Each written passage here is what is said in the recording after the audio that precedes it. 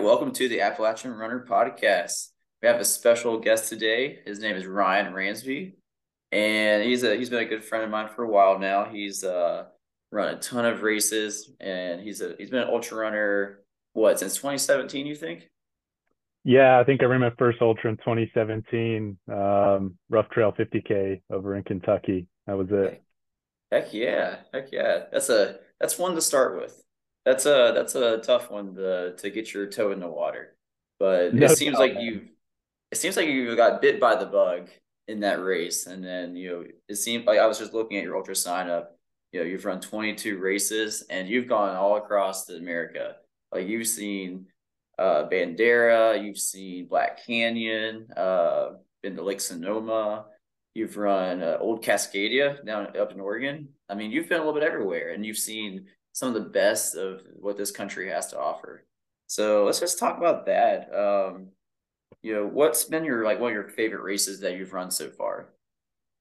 Oh, that's a tough one, man. They're all wonderful in their own special way, which you're familiar with. No two races really are alike. A little bit different than the marathon or something like that, but um, you know, obviously Old Cascadia, just being up in the Pacific Northwest, running some of the best single track probably in the world, man, is just super good. And just that day was pretty brutal. We had some weather roll in and things just took a deep dive south, and it was one of those dig deep moments. Um, man, but then like the Rim to River 100, I mean, that's special in its own way. Just pretty much being in our backyard and just being such a special race with this special community. And then the Black Canyons, the Banderas, the JFKs, those are fun because of the hype. Like those, they get the attention they deserve. To be honest, I mean they're worth all the hype that they get. They're truly fantastic races. Yeah, that's awesome. Yeah, and that kind of leads into my next question. You probably have multiple answers to this, but what is your why? Why did you start with ultra running, and why do you keep doing it? Why do you love running trails? Yeah, it's a good question. My why, I guess maybe kind of deep dive on this right off the bat, but I lost my dad at the age of 52 to a heart attack back in 2017, and honestly, from that day on, I just made a promise to myself that I was going to be the best version of myself. I was going to be the healthiest version of myself for not only me but ultimately my boy that I had at the time. I only had one son at the time. I've got three now, and so that drive is that much bigger. But I just wanted to do everything in my power to not put them in the same position, that I was kind of put in. And it's nobody's fault. Death is nobody's fault. You can't control it.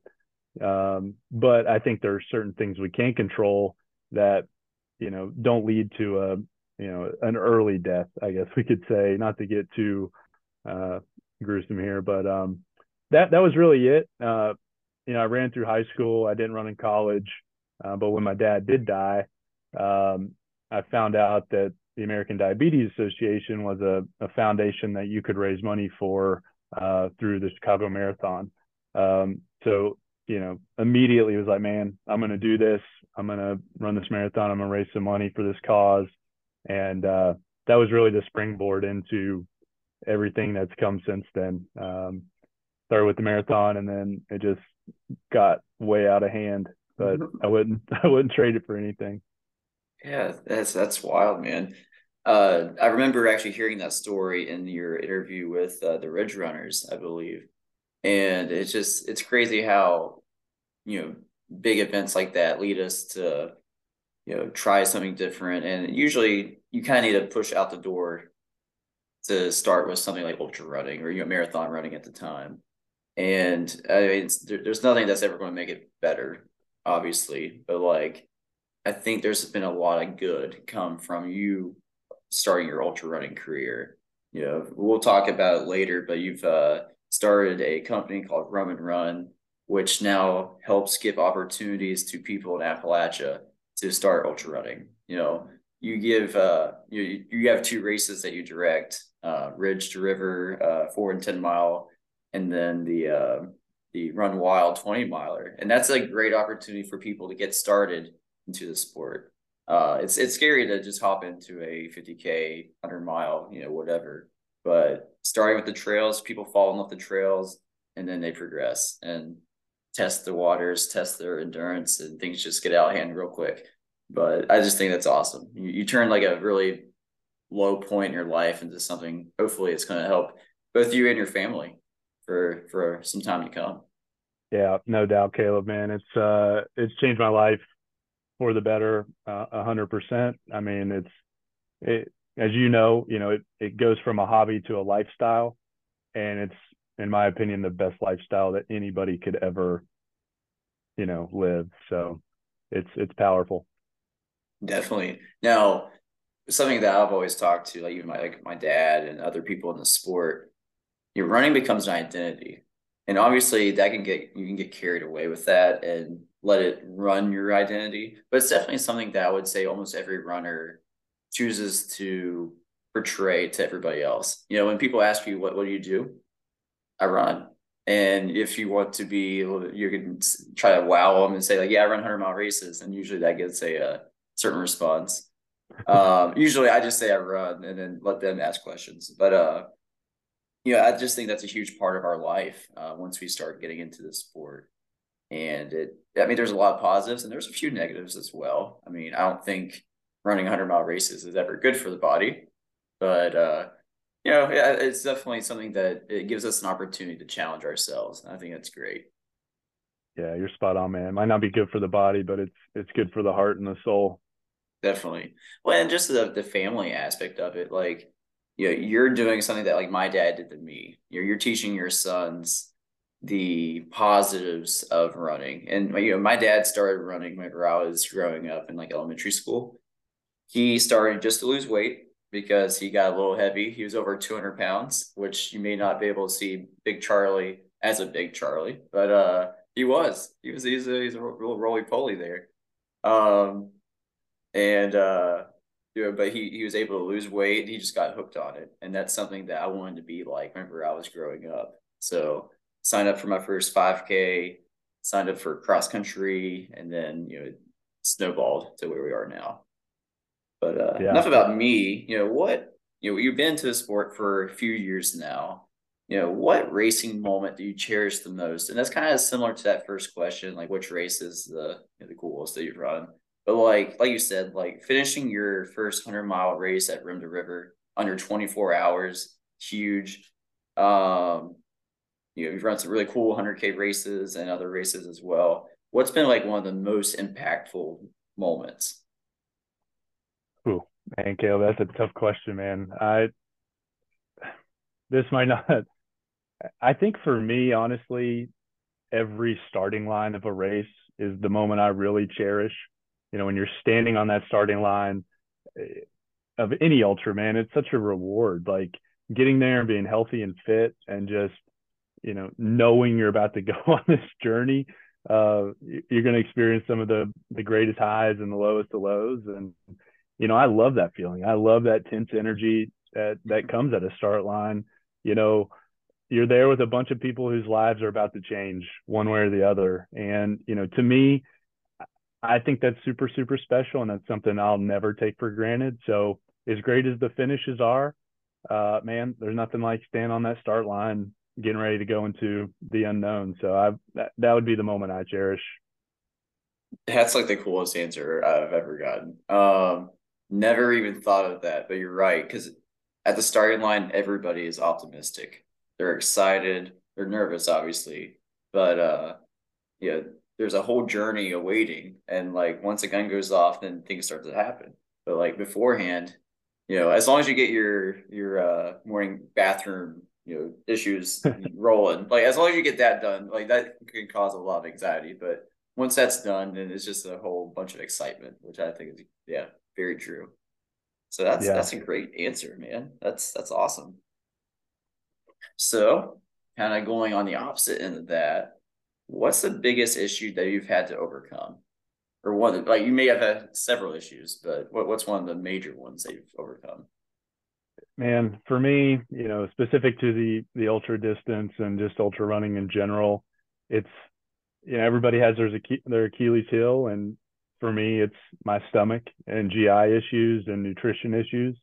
And for me, it's always come around that 6 hour mark, almost like clockwork. So, it's just something chemically happening in the body that um, always derails the plan. So I usually begin vomiting, and then it just becomes a survival game at that point. And some days I'm better at managing it than others, and some days you just have to unfortunately pull the plug, and that's it. And that's happened to me a couple times at the Leadville 100, a couple other races as well. And it's a hard pill to swallow, but that's really what makes uh, this whole thing worth it. Is that you're not guaranteed success. You're not guaranteed a win for sure. You're not guaranteed a finish. You're not guaranteed anything. All you can do is do the best you can on that day, and uh, deal with the challenges as they come.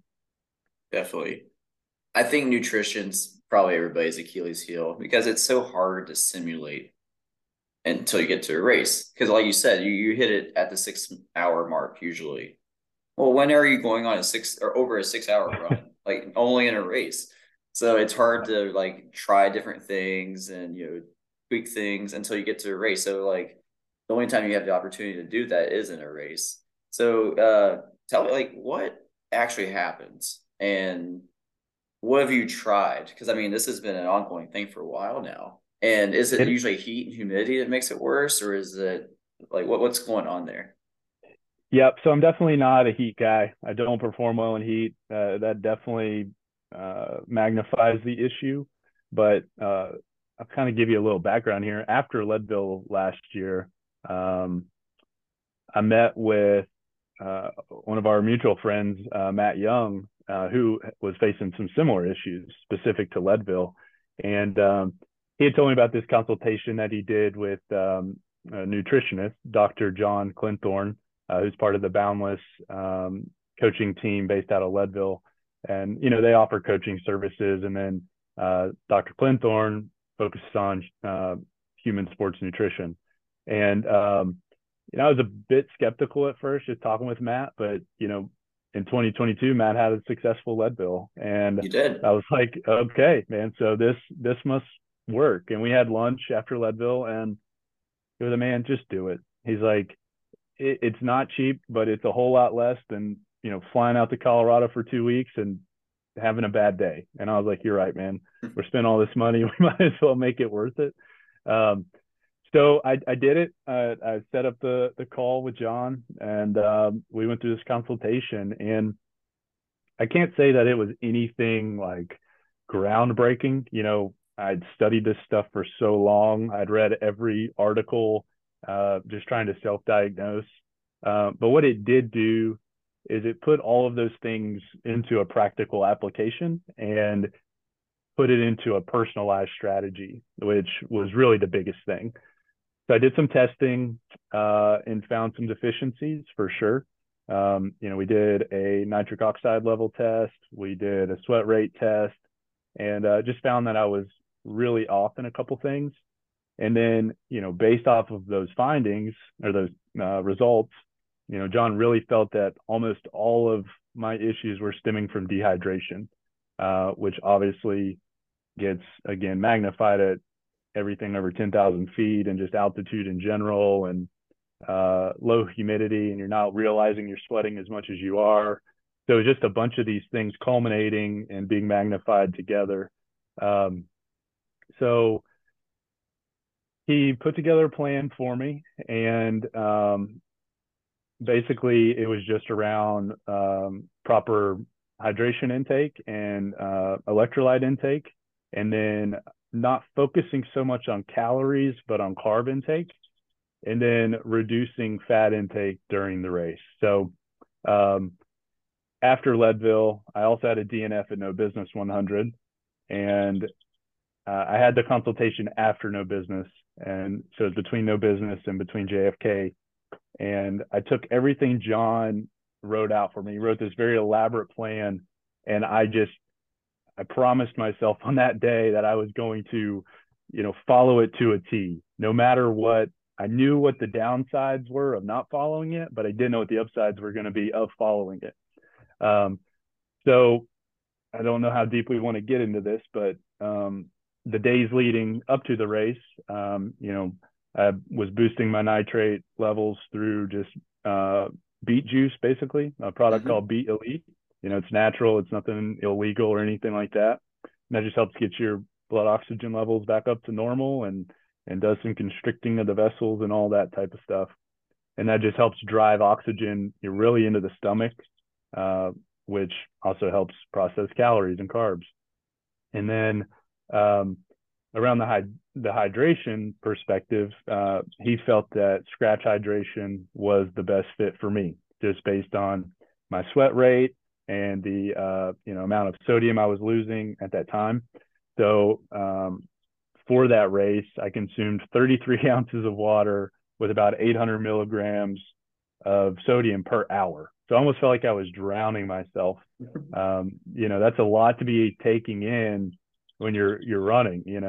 But I did it. I stayed true to it the whole time, all 50 miles, and it was like night and day. Um, the gels that I moved to Spring Energy Awesome Sauce, all natural product, um, really carb heavy, carb rich, and then Martin gels, which are just super easy on the stomach, go down really easily, and that was the concoction that led to a good JFK. So uh, really just hoping that kind of maintains. That's what I've been practicing with and training with, and I feel really confident that it's going to work again this weekend. So. Yeah, yeah. So we should have probably told everybody. So you're running the Falling Waters 100K this weekend, and I think this is going to be a really good opportunity to like test all this again. I don't know. The weather looks pretty cool compared to probably the Leadville or anything like that in the summertime. But with it being a 15-mile loop course that you do 4 times, it's gonna be perfect to just stick to the plan. Try to hydrate as much as possible because I mean I'm sure it's going to be probably similar to JFK. JFK was a warmer day from what I remember. Probably started off in cold and then went to warm. But I do love this conversation about what you did, like at JFK. Because what were you doing beforehand, like in all the other races? Was it like a mosh posh of just different gels and stuff, and then whatever you could get, or Yeah, it's funny because he asked the same question, and when I told him, he just kind of laughed at me because I didn't know. I was just, I don't know, maybe going off a gut feeling or how I felt. Well, obviously, when you're not feeling good, you're not going to be taking anything in, and you're not feeling good because you haven't been taking anything in. So you have to be you have to be strict with yourself. You have to be dedicated to it. And a buddy asked me the other night. He's like, "Man, what do you think about when you're running these races?" And I was like, "It sounds stupid, but there's a lot going on. There's a lot of self-processing. There's a lot of self-diagnosing. There's a lot of I need to eat. I need to drink. You're thinking about a lot of things in a weird way. Like it's a very busy time when you're trying to just keep the motor running for hours on end. Um, but to answer your question, Caleb, it was just kind of like, yeah, I think I'll take this gel and eat this quesadilla and maybe get some potatoes and that Coke looks good. And then it just, that's not the answer, man. yeah, Not for me. Not for me anyway. definitely. No, I think this is like one of the topics that most people are interested in. I've had several requests to like talk about nutrition, and I'm like I always tell them I'm not the person to talk to because like I'm more like your former self. I've been a trial and error type person, and to be honest, when I got into a sport, I came from a cross country background, marathoning background, and it wasn't like we don't drink or eat during runs in college cross country. I mean, we probably could. We just never thought about it. So I'm used to not taking anything in, and it's been a struggle to like convince myself that I need to take stuff in. Part of me is like, dude, you're so tough. You don't need that. You don't need to take that stuff in. Just a couple of gels, you're good to go.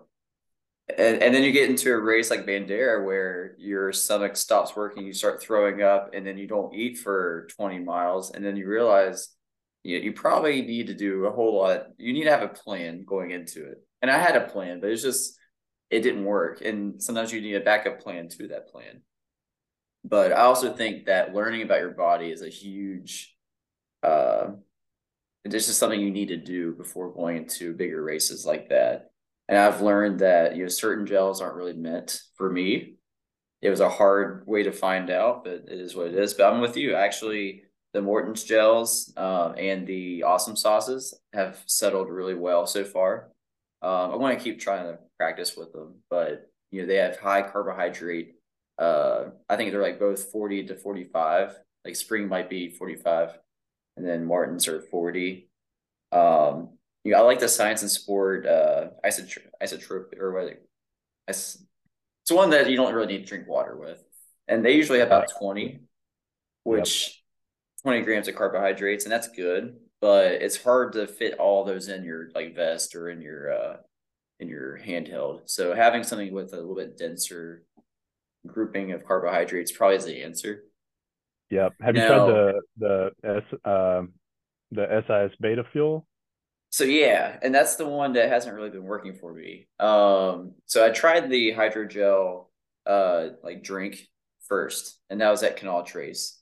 And I've made the mistake of just like I used it in work like a couple of different workouts, but I didn't use it in like a long run setting. So I started slamming those early and got sick of just that like full feeling before mile like 15. So I just like completely went away from it. And then I did the same thing at Hurricane 100K. And that was a race where I literally didn't eat like anything after mile 15, 20. I ate a couple pickles and that was about it. That's tough. So yeah, and also both those races were two humid, hot races. So I was wondering, is it the humidity part or is it the actual like what I'm trying? And it might be a little combination of both because nothing happens in a vacuum. But um, yeah, I've noticed that I do pretty well with real food, meaning like my classic mashed potatoes. I don't know why, it just sits well. And usually mashed potatoes has it between 30 to 50, depending on how much you eat, like in a cup, grams of carbohydrates. And usually they have salt in them. So you're getting that electrolyte, you know. Yeah, exactly. Perfect So combo. yeah, but I did find it really interesting that you talked about scratch hydration. That's something that's not really in this part of the East Coast, I would say. Usually people go with like Tailwind or Science and Sport. But yeah, talk a little bit about that just because I know it's like in Colorado. I think pretty sure. Yeah, I Um, think you're right. I think they're headquartered in Boulder, maybe.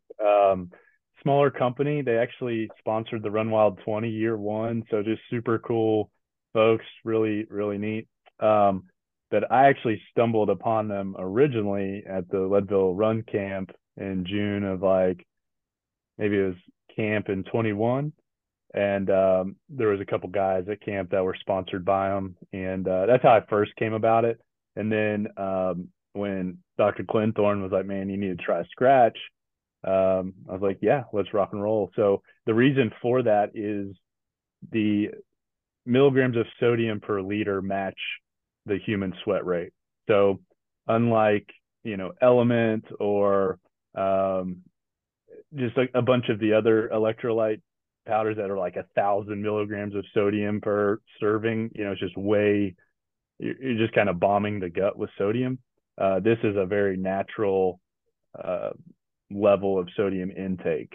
So then when you mix it with the proper, amount of liquid, you're hydrating at a sufficient rate that matches, for me, my sweat rate. So again, nutrition's different for everybody. But the Scratch product has really worked for me. The flavor is not too overpowering. I really like the fruit punch flavor. Just sits well.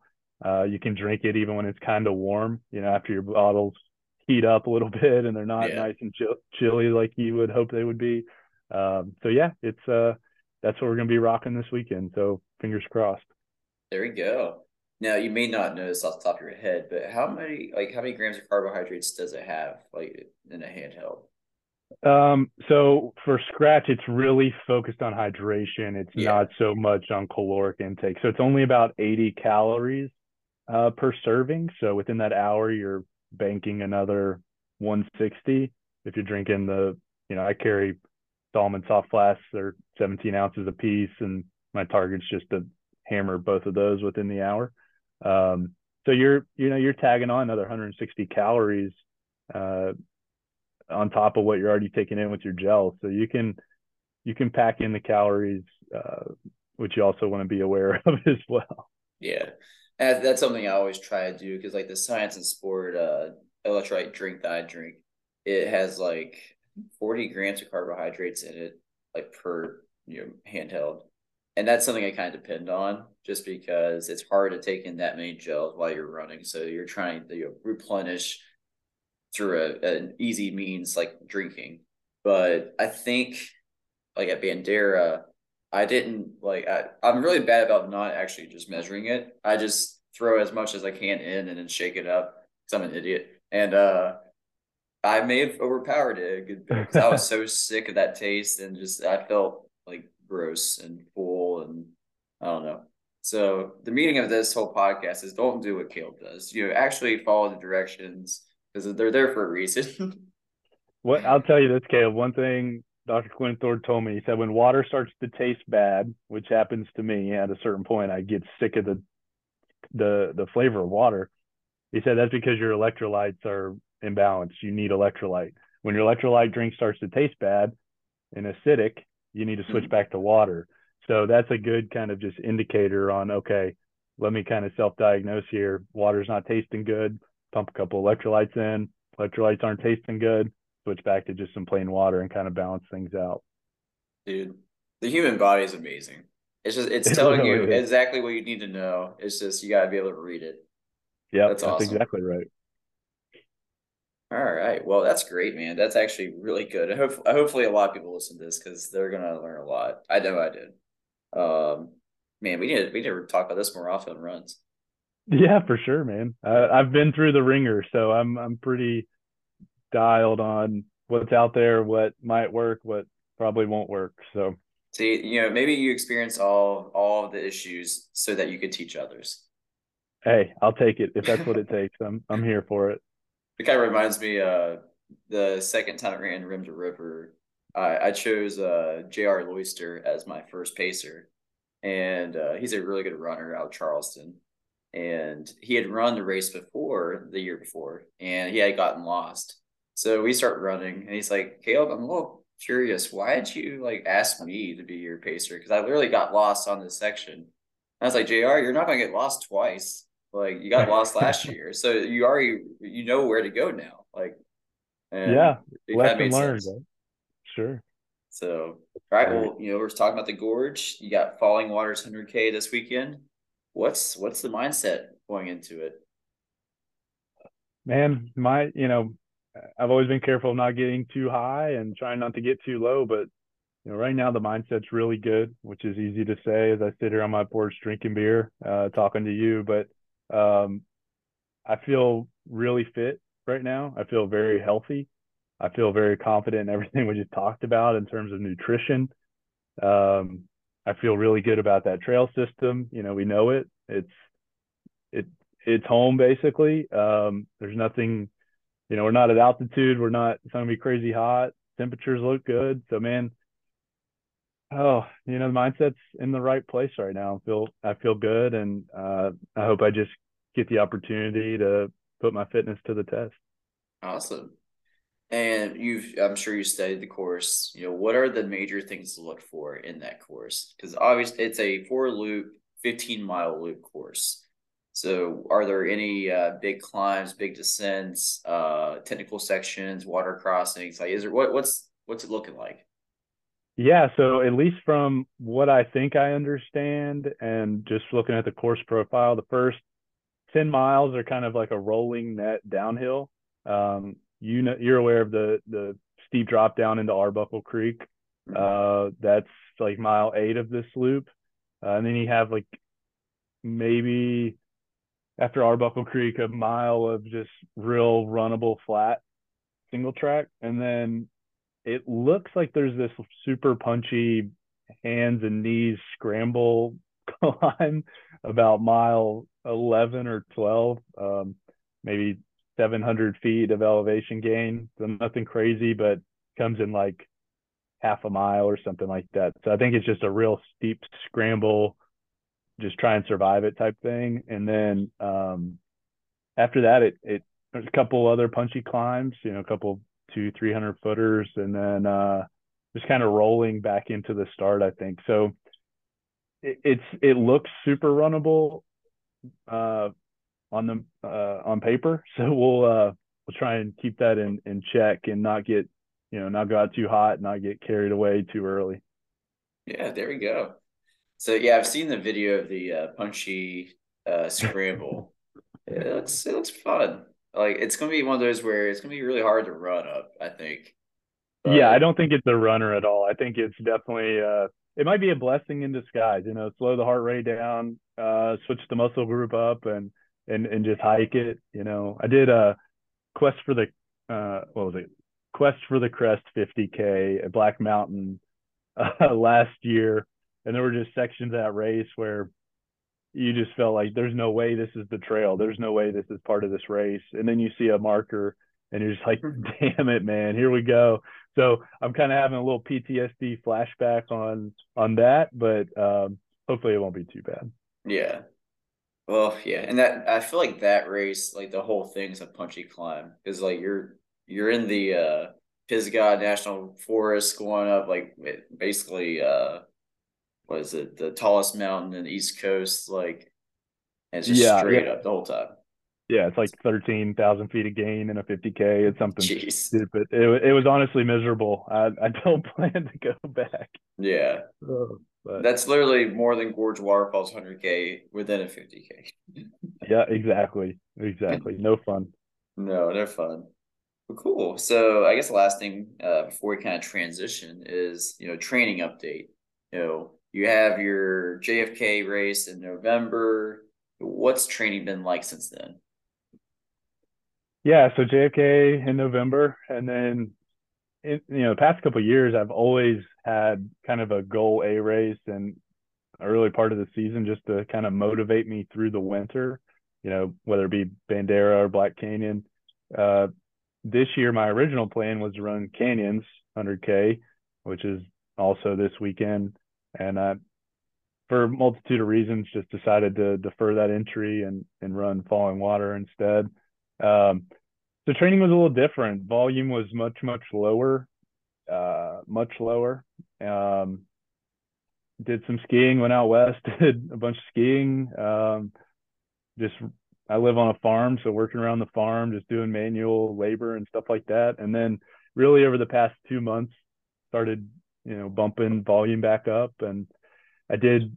I had a week where I got super sick and just couldn't do anything, so that was a little bit of a bummer. But the past 3 weeks have been pretty solid for me. So I feel like it's all kind of worked out. I feel like fitness is peaked as much as it can at the right time for this part of the year. So I feel good, man. Training's been good.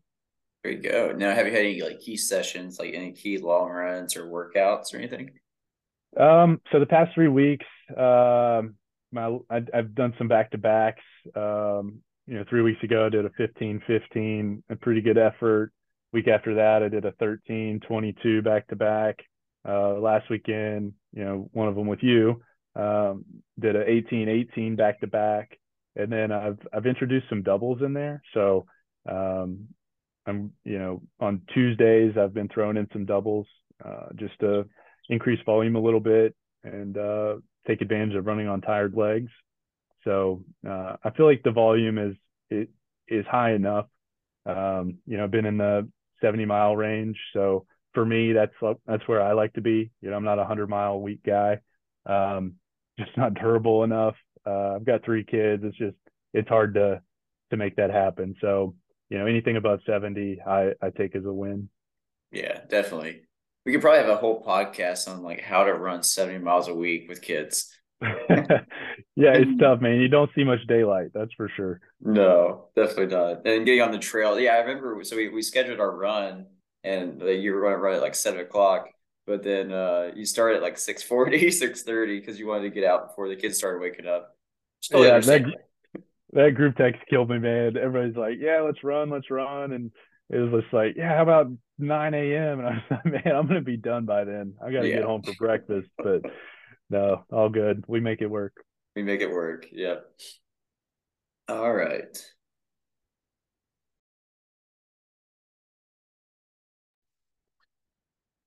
Awesome. So this is a good point to like transition. So not only are you an ultra runner by heart and by nature, but you also have really lived a lifestyle and have created a company that supports ultra running, trail running in our community and all across America as well, called Roman Run. And within that, you become a race director for a few races as well. So yeah, like what was the inspiration for Roman Run? Yeah. So Roman Run is the brainchild of four guys. So it's obviously one's myself, Trey Beckett, who ran for Marshall University, um, runner his whole life, incredible artist, designer, um, just really talented guy, very vision. He's a visionary pretty much. Robert Smith, who also ran has run his whole life, great ultra runner, owner of Robert's Running. So just very entwined in the community as well, very entrenched in the running culture. And then Phil Provenzano, who ran at Marshall, run his whole life, ultra runner as well. And it all kind of started as, you know, a way for runners to, we wanted a way for runners to be able to represent, who they are and what they do off the trail, right? So Roman Run is essentially a post-run apparel company targeted towards trail. And I say targeted towards trail just because that's what we do. That's, where we feel at home the most. Not saying road runners aren't welcomed as well and that we don't love them. We absolutely do. And to us, a runner's a runner. Um, we just felt like outside of your technical race tee, there was really no great option available to, pair with a pair of jeans and go out and have a couple beers and, you know, represent who you are and what you do. I mean, surfing has Billabong and Hurley and all these brands, and golf has brands, and uh, road running has Nike and the big brands, and that's all well and good, but kind of seemed like there was just this niche opportunity in the trail scene to bring something to the community, and that's kind of how it all started. Awesome. And so, what's the division between the co-owners? So you have Robert, you have Phil, and Trey. I know Trey is so artistic. I lived with Trey for a few years in the 1136 house on 10th Avenue, and the guy's amazing. But I mean, what else does he do, and what's the breakup of like what the responsibilities are for the company? Yeah, so I'm kind of the back end guy. I've run all the numbers, all the books, keep us legal, make sure we don't end up in federal prison for tax evasion. Um, Trey, like I said, we try and keep him strictly on the design aspect. That's what he's good at. That's what he loves. The entire site is designed and ran by him. Phil handles pretty much all the operations and logistics of shipping out orders. I mean, he still hand writes thank you letters in every package that goes out, and that started as a nice touch, but the commitment to that now is a whole lot greater than it was. But it's something that he still takes pride in. And Robert is really the visionary in terms of what's happening in the market. What are people looking for? What makes a quality piece of apparel? And he's also a face of it. Being able to help get us in other run specialty stores, being in his stores. There's just a lot of aspects that the four of us uh, can bring together. We all have our strengths, we know our weaknesses, and it's a team effort for sure. That's awesome. And I always thought it was you that wrote those handwritten letters. So now I have to go thank Phil because that was I always Well, thought it was Ryan, and I well, was it's funny because originally it was me. I took that responsibility from launch until like 2018, and then I had a kid, and it got overwhelming. I couldn't do it. So then Robert took it on for a while, and it got overwhelming for him. And then Phil, he didn't have kids at the time, so it was like, okay, Phil, it's your turn, buddy. You've got this honor, and he just had a baby, so I don't know. We might be looking to bring on some hires here shortly. yeah, maybe make Dan or Alex to write the letters. Yeah, exactly, exactly. No, it's definitely a special touch. It just means more when there's a handwritten letter and you know it's specifically for you. Like, I don't know. There's something about Yeah, it. cool. We appreciate it. So going along with that, like what's the overall mission? I mean, you said it before that you want to have an apparel company for like a post run, apparel shirt to wear going out and stuff. Is there like a deeper mission for like the community of like Huntington, West Virginia, Appalachia? Yeah, 100%. Our mission, from sitting in the coffee shop day one, kind of game planning on this thing was it's always been about trying to connect like-minded folks together, really from across the country, not only in Appalachia. Obviously, it's our home, it's our backyard. We're very proud of it. We want to represent it well. We want people to become aware of it and how great it truly is. But then, really to help other people find their tribe and celebrate this incredible community of trail running. And I feel like we've really been able to do that. And we're starting to take steps now to be able to offer back a little bit more and take this whole thing to the next step, not only in terms of apparel, but in what we're able to do for the community and the upcoming guys in our community that deserve to be put on a bigger stage. And we can talk about that if you want, but just really excited to be able to put the money back into the community. Yeah, sure. Yeah, run away with it if that's what you want to talk. I Yeah, mean, because no, you guys do so much. Like, my original thoughts were more about the race directing and giving everybody opportunity to get out in the trails, but that's a very good aspect of the company as well, offering opportunities for young elite athletes coming out of college. we're to a point now, thanks to everybody who buys Roam and Run, to where we can focus on giving back. It's not about money, as cliche as that sounds, but it's truly not. It's more of a passion project. So last year, we launched the Roam and Run Elite Team, and this was something we'd wanted to do for a long time, but we finally were able to make it happen. So last year, we signed Dan Green and Alex Miner, two young local studs that we felt deserve the opportunity to be on the big stage running against the best runners in the world. And really our only goal for that was to, help reduce any burden that they might have or that they might face, trying to go run these races.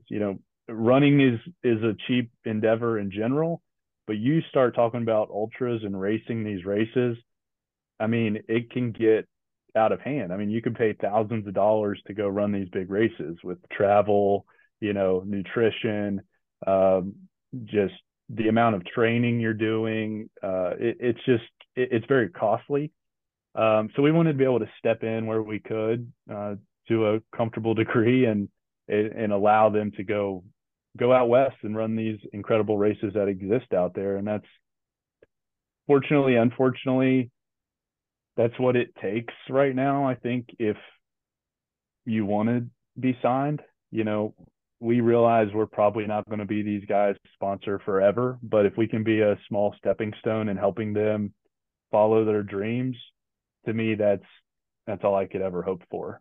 As well as anybody, you can have incredible performances here on the East Coast, and for some reason, it just doesn't carry the weight that the West Coast races do. And I don't agree with that. I don't think it's fair. I mean, I get it. That's where 99% of them exist and live. And, but that's just not reality. So we're pretty excited about this aspect of it, and we're looking to grow that team, very soon, and continue to build upon that and giving folks, that deserve the opportunity. So more to come on that. And then, locally, we try and support and sponsor others outside of ourselves that are doing great things for the running community. We've been a sponsor of the Rim to River Endurance Company since really their launch. And those races are the Rim to River 100, Falling Water 100K, Cabin Fever 50K. Brian's done an incredible job putting West Virginia on the map in terms of a running destination. He does have obviously a gym right out his back door, but I mean, it's, he's doing a great job at working with that and bringing people in, and we're excited to just be a small part of that.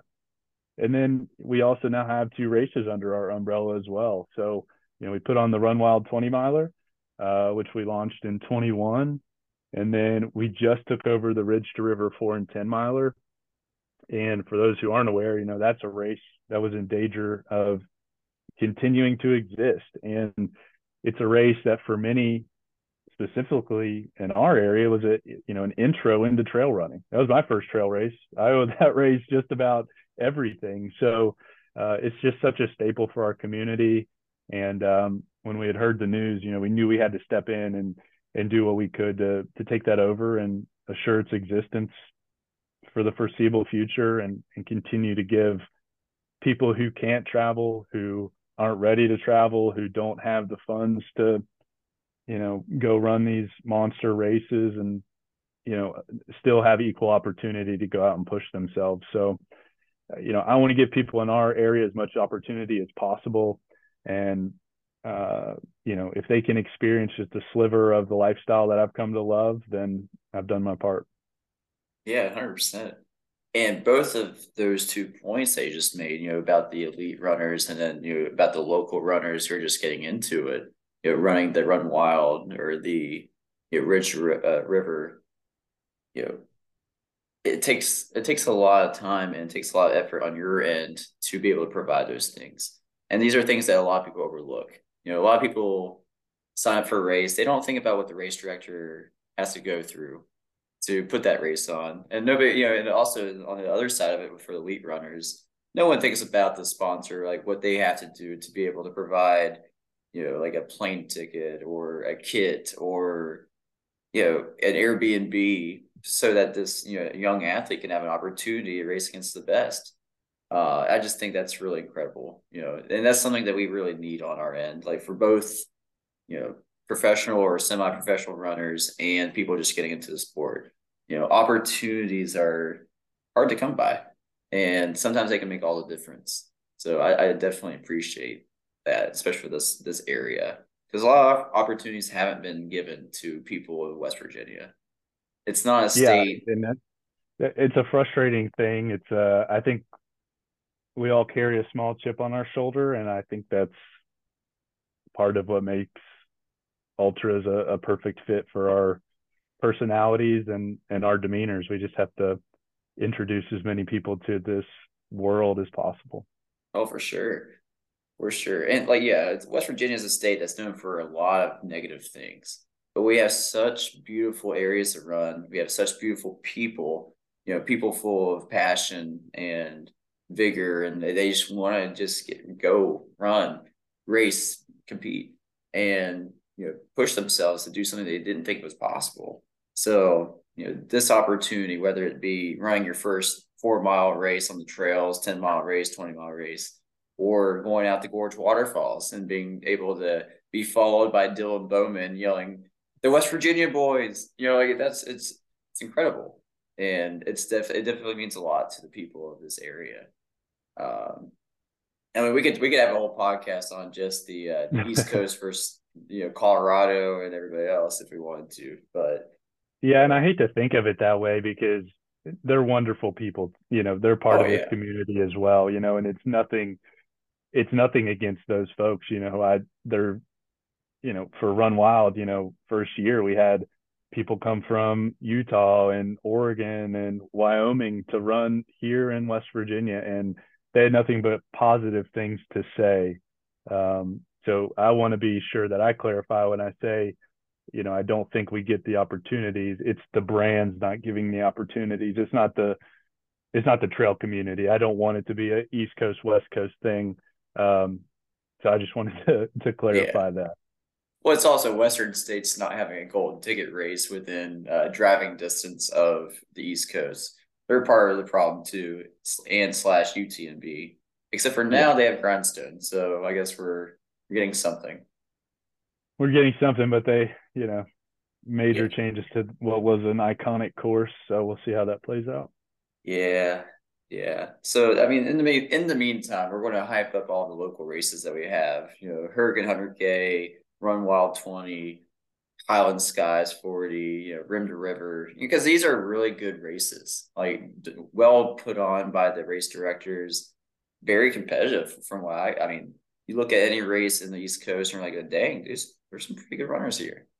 So, and then part of Yeah, that's because of you guys too. The race directors, like I remember the first Run Wild 20 miler, I was like in awe of the amount of competition for this little small debut 20 miler that came about in Barboursville Park. Yeah, how'd you get that going, by the way? Like, how'd you get that many people to come? man, I think definitely having the platform of Roman Run that we've built over the years and the community that we've been lucky to become a part of, just our reach is a little bit larger than, some of the other local races. So we're able to pull some folks, outside of just the local area.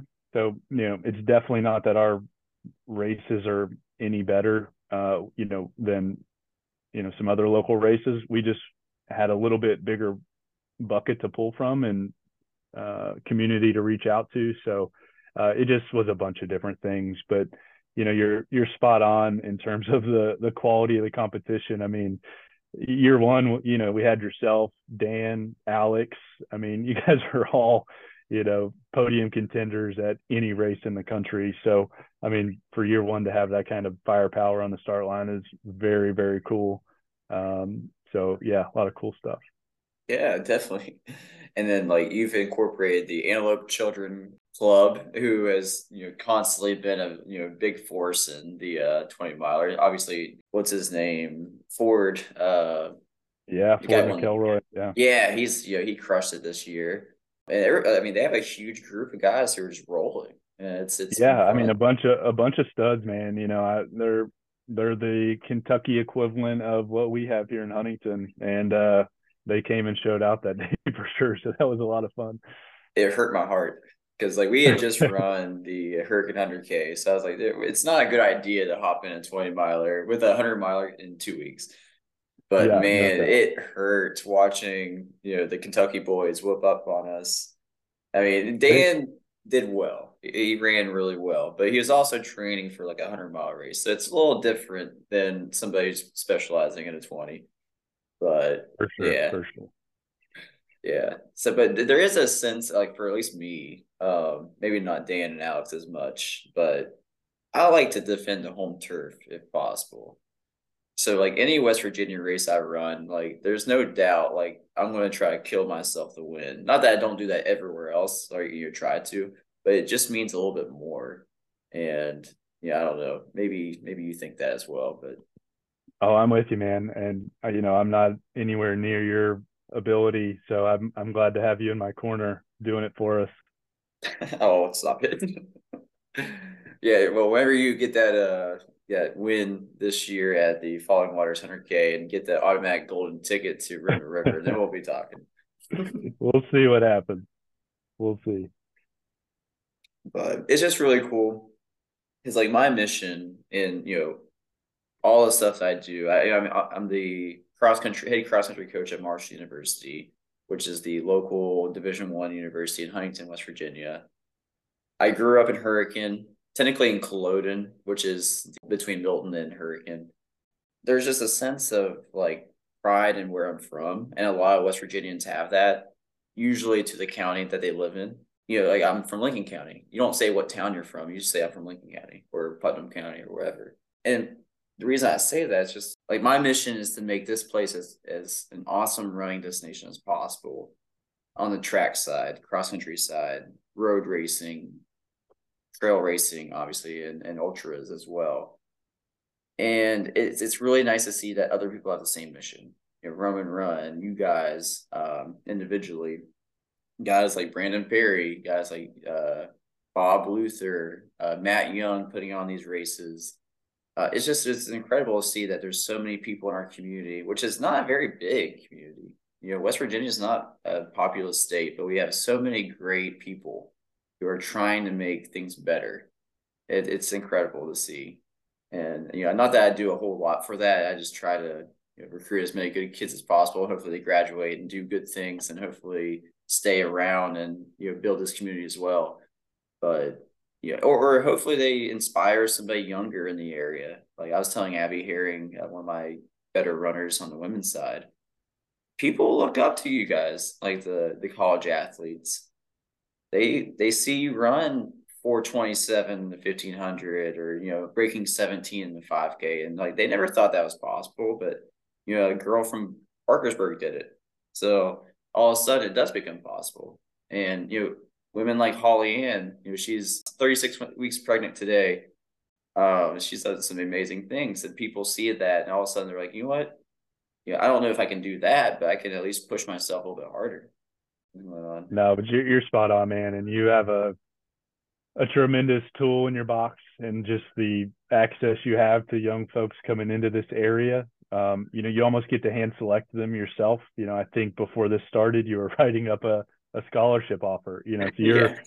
you're literally writing the dream of somebody, and you're allowing them to continue their dream of running and going to, you know, college and graduating. And you know, hopefully we get lucky like we did with a Dan and an Alex, and they decide to stick around. You know, I mean, they're great runners in part of because of what, you know, you helped them do at that next level. And then thankfully they just happen to stick around and not shoot off the Boulder or Flagstaff. You know, I mean, they decided to stick here, and there's no reason they shouldn't, and there's no reason more shouldn't, as we, as you know, continue to develop these young athletes. Yeah.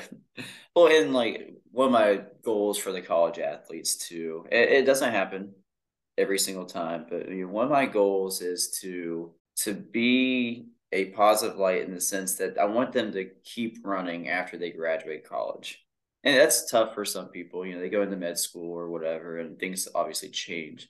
But it makes me so happy seeing like guys like Will Schaefer, who graduated 20, think he graduated in 2017 or 18. He's running the Boston Marathon, running 2:34, just because he loves it. You know, he's an engineer, he's super busy, but he's out there grinding at 5:30 p.m. or a.m. And you know, guys like Dan and Alex obviously are, you know, people like that. Holly Ann's like that. It just makes me so happy to see people running after they're graduated, after the eligibility's done. There's no reason for them to keep running. They just love it because it's what they do. And That's you know, right. You're hopefully spot there's on. more guys like that and girls like that. There will be for sure. Yeah. All right. Well, anything else that you want to talk about with Roman Run?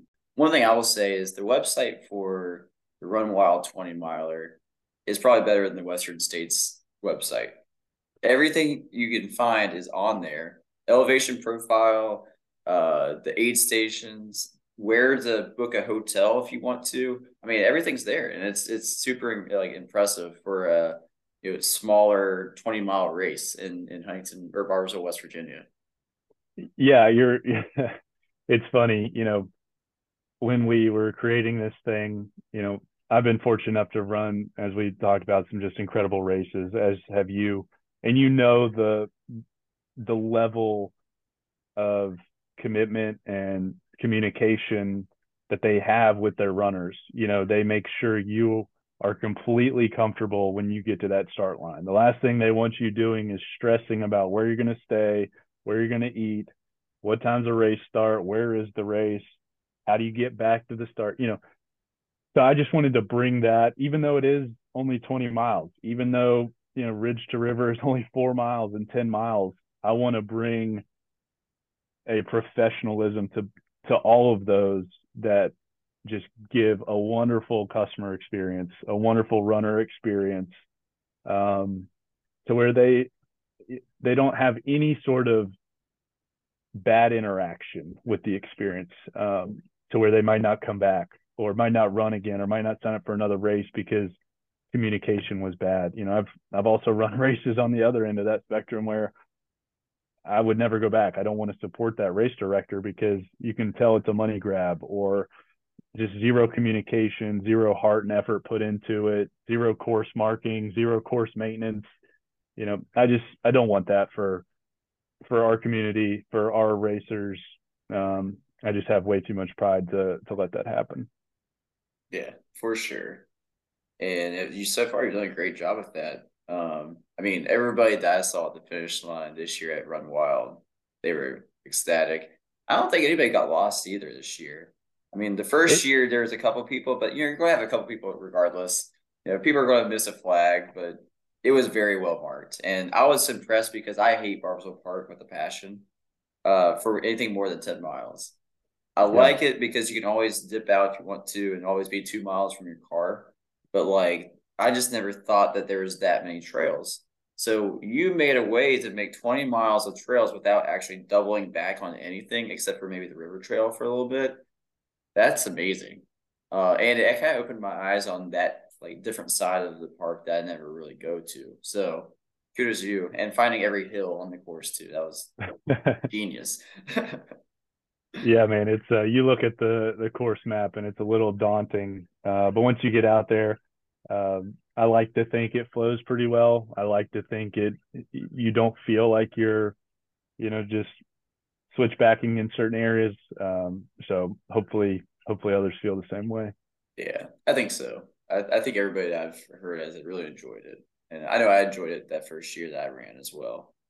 Except for my big toe did hit a big rock and I it was black for remember a while. I remember that. Yeah. All right. Well, that's all I got for pretty much the Roman run side. I just have a few concluding questions, and they're kind of like deep thinking ones. So, Free Trail owner. So, Free Trail is a media company that has helped put on races such as like Gorge Waterfalls, but they really primarily do like podcasts and videos and stuff. So, their owner, Dylan Bowman, who he's a professional runner for Speedland and a few other sponsors, but he has coined a saying trail running will save the world. So, how has trail running positively impacted your family and your life? And you've kind of already mentioned that, but kind of go a little bit deeper. Yeah, I don't want to sound like a broken record. But it's changed my life in every way possible. And like I said, it's not a hobby. It truly has become a lifestyle. Um, it affects the way I feel, the way I think, the way I sleep, the way I eat. It's allowed me and my wife to travel all over the place and to show, my boys some of the most incredible places, in this world. And it's allowed me to expose my kids to the ultra community. Um, you know, to me, it's a community that consists of, undoubtedly the most genuine, honest, hardworking, full-hearted, just welcoming people that exist on this planet. And in ultras, you can't fake your way through it. You get exposed pretty quick. You've got to be honest. You got to put the work in. You got to be hardworking and dedicated. And for me, it's just allowed me to embed all of those things into my being, and now also into my boys as well. And just the other day, it was probably one of my greatest days. I've got a 1 mile trail loop around the property here. And my son just out of nowhere was like, "Dad, when I get home, promise me we'll go for a run." And I was just like, "Dude, we'll do it right now. Let's go." So that was pretty cool. I actually posted it to my Instagram. He only made about half a mile, but he was just fully embedded, fully engulfed in it, just out there, just grinding and just ripping trail, man. And it was so fun. So when Dylan says trail running will save the world, I don't see how it can't, to be honest. Perfect. And I would have started crying if I had a boy to tell me that, or a girl for that matter. It wouldn't matter. I would just It start wouldn't bawling. matter. Yeah, it wouldn't matter, man. That's awesome. All right, last question. If you could have anyone run the final 400 meters of either like Leadville 100 or the Western States 100 through the finish line with you, who would you choose? And this could be like a family member, it could be your sons, your wife, whoever, or it could be somebody like a celebrity or somebody in history or a professional runner. So go for it. Man, I don't even have to think twice about this one. Without question, my wife and my boys for sure. You know, Rachel, she's so supportive of everything I do. She puts up with so much in terms of just the training and the hours away, and she never complains about it or makes me feel guilty about it, and I'm just so thankful for that. And she's been a part of this Leadville journey for a very long time, since 2019, once as soon as I accidentally got in the lottery and this became a thing, it's become her journey as well. So, for me, I just I can't wait for Sunday, August 20th before 10 a.m. to be running back towards Sixth and Harrison and cross that finish line with her, man. That's gonna be a special moment. Yeah, it is. It's gonna be awesome. Now I can't wait to see it too. Hopefully they live stream it so we can all watch. That You would be know, cool, man. That'd be cool. I always think about West. I don't know why Western States is like the one I want to do. And I've always wanted to run with my dad on the whatever last 300 meters or whatever. Just I don't know. There's something special about that last moment of a race where There is, man. all the It's emotions are flowing, and it's just there's something special about it. yeah. I think once the stress releases, you know that you're going to accomplish something that for you, 15 hours before you weren't sure was going to happen. So it's very magical, and I just hope, as I'm sure you do, that many people get to experience that feeling at some point. Oh yeah, definitely. Definitely. That's what I mean, that's what the golden hour is all about too. Like in every race that they have, like those last few finishers that are just pouring their soul into finishing and they finally get their pacer or their family members to go run with them. It's incredible. It Watching really Roman is. Rivers golden hour was so much fun. It's And so cool. The most yeah, powerful. definitely. Definitely. Well, I hope everybody enjoyed this interview. Ryan Ramsey's the man. Go to Roman Run. Also follow him and Roman Run on Instagram. Try to buy as much stuff as you can because they're doing some great work here. And definitely sign up for either Ridge to River 4 mile, 10 miler in Barbersville Park. What day is it? June. June 10th this year, Saturday, June 10th, 8 a.m. start for both. There you go. And then in September, so you start off with the 4 10 miler. In September, you can go up to the 20 miler, and that should be able to propel you into the ultra running experience that we all love and enjoy.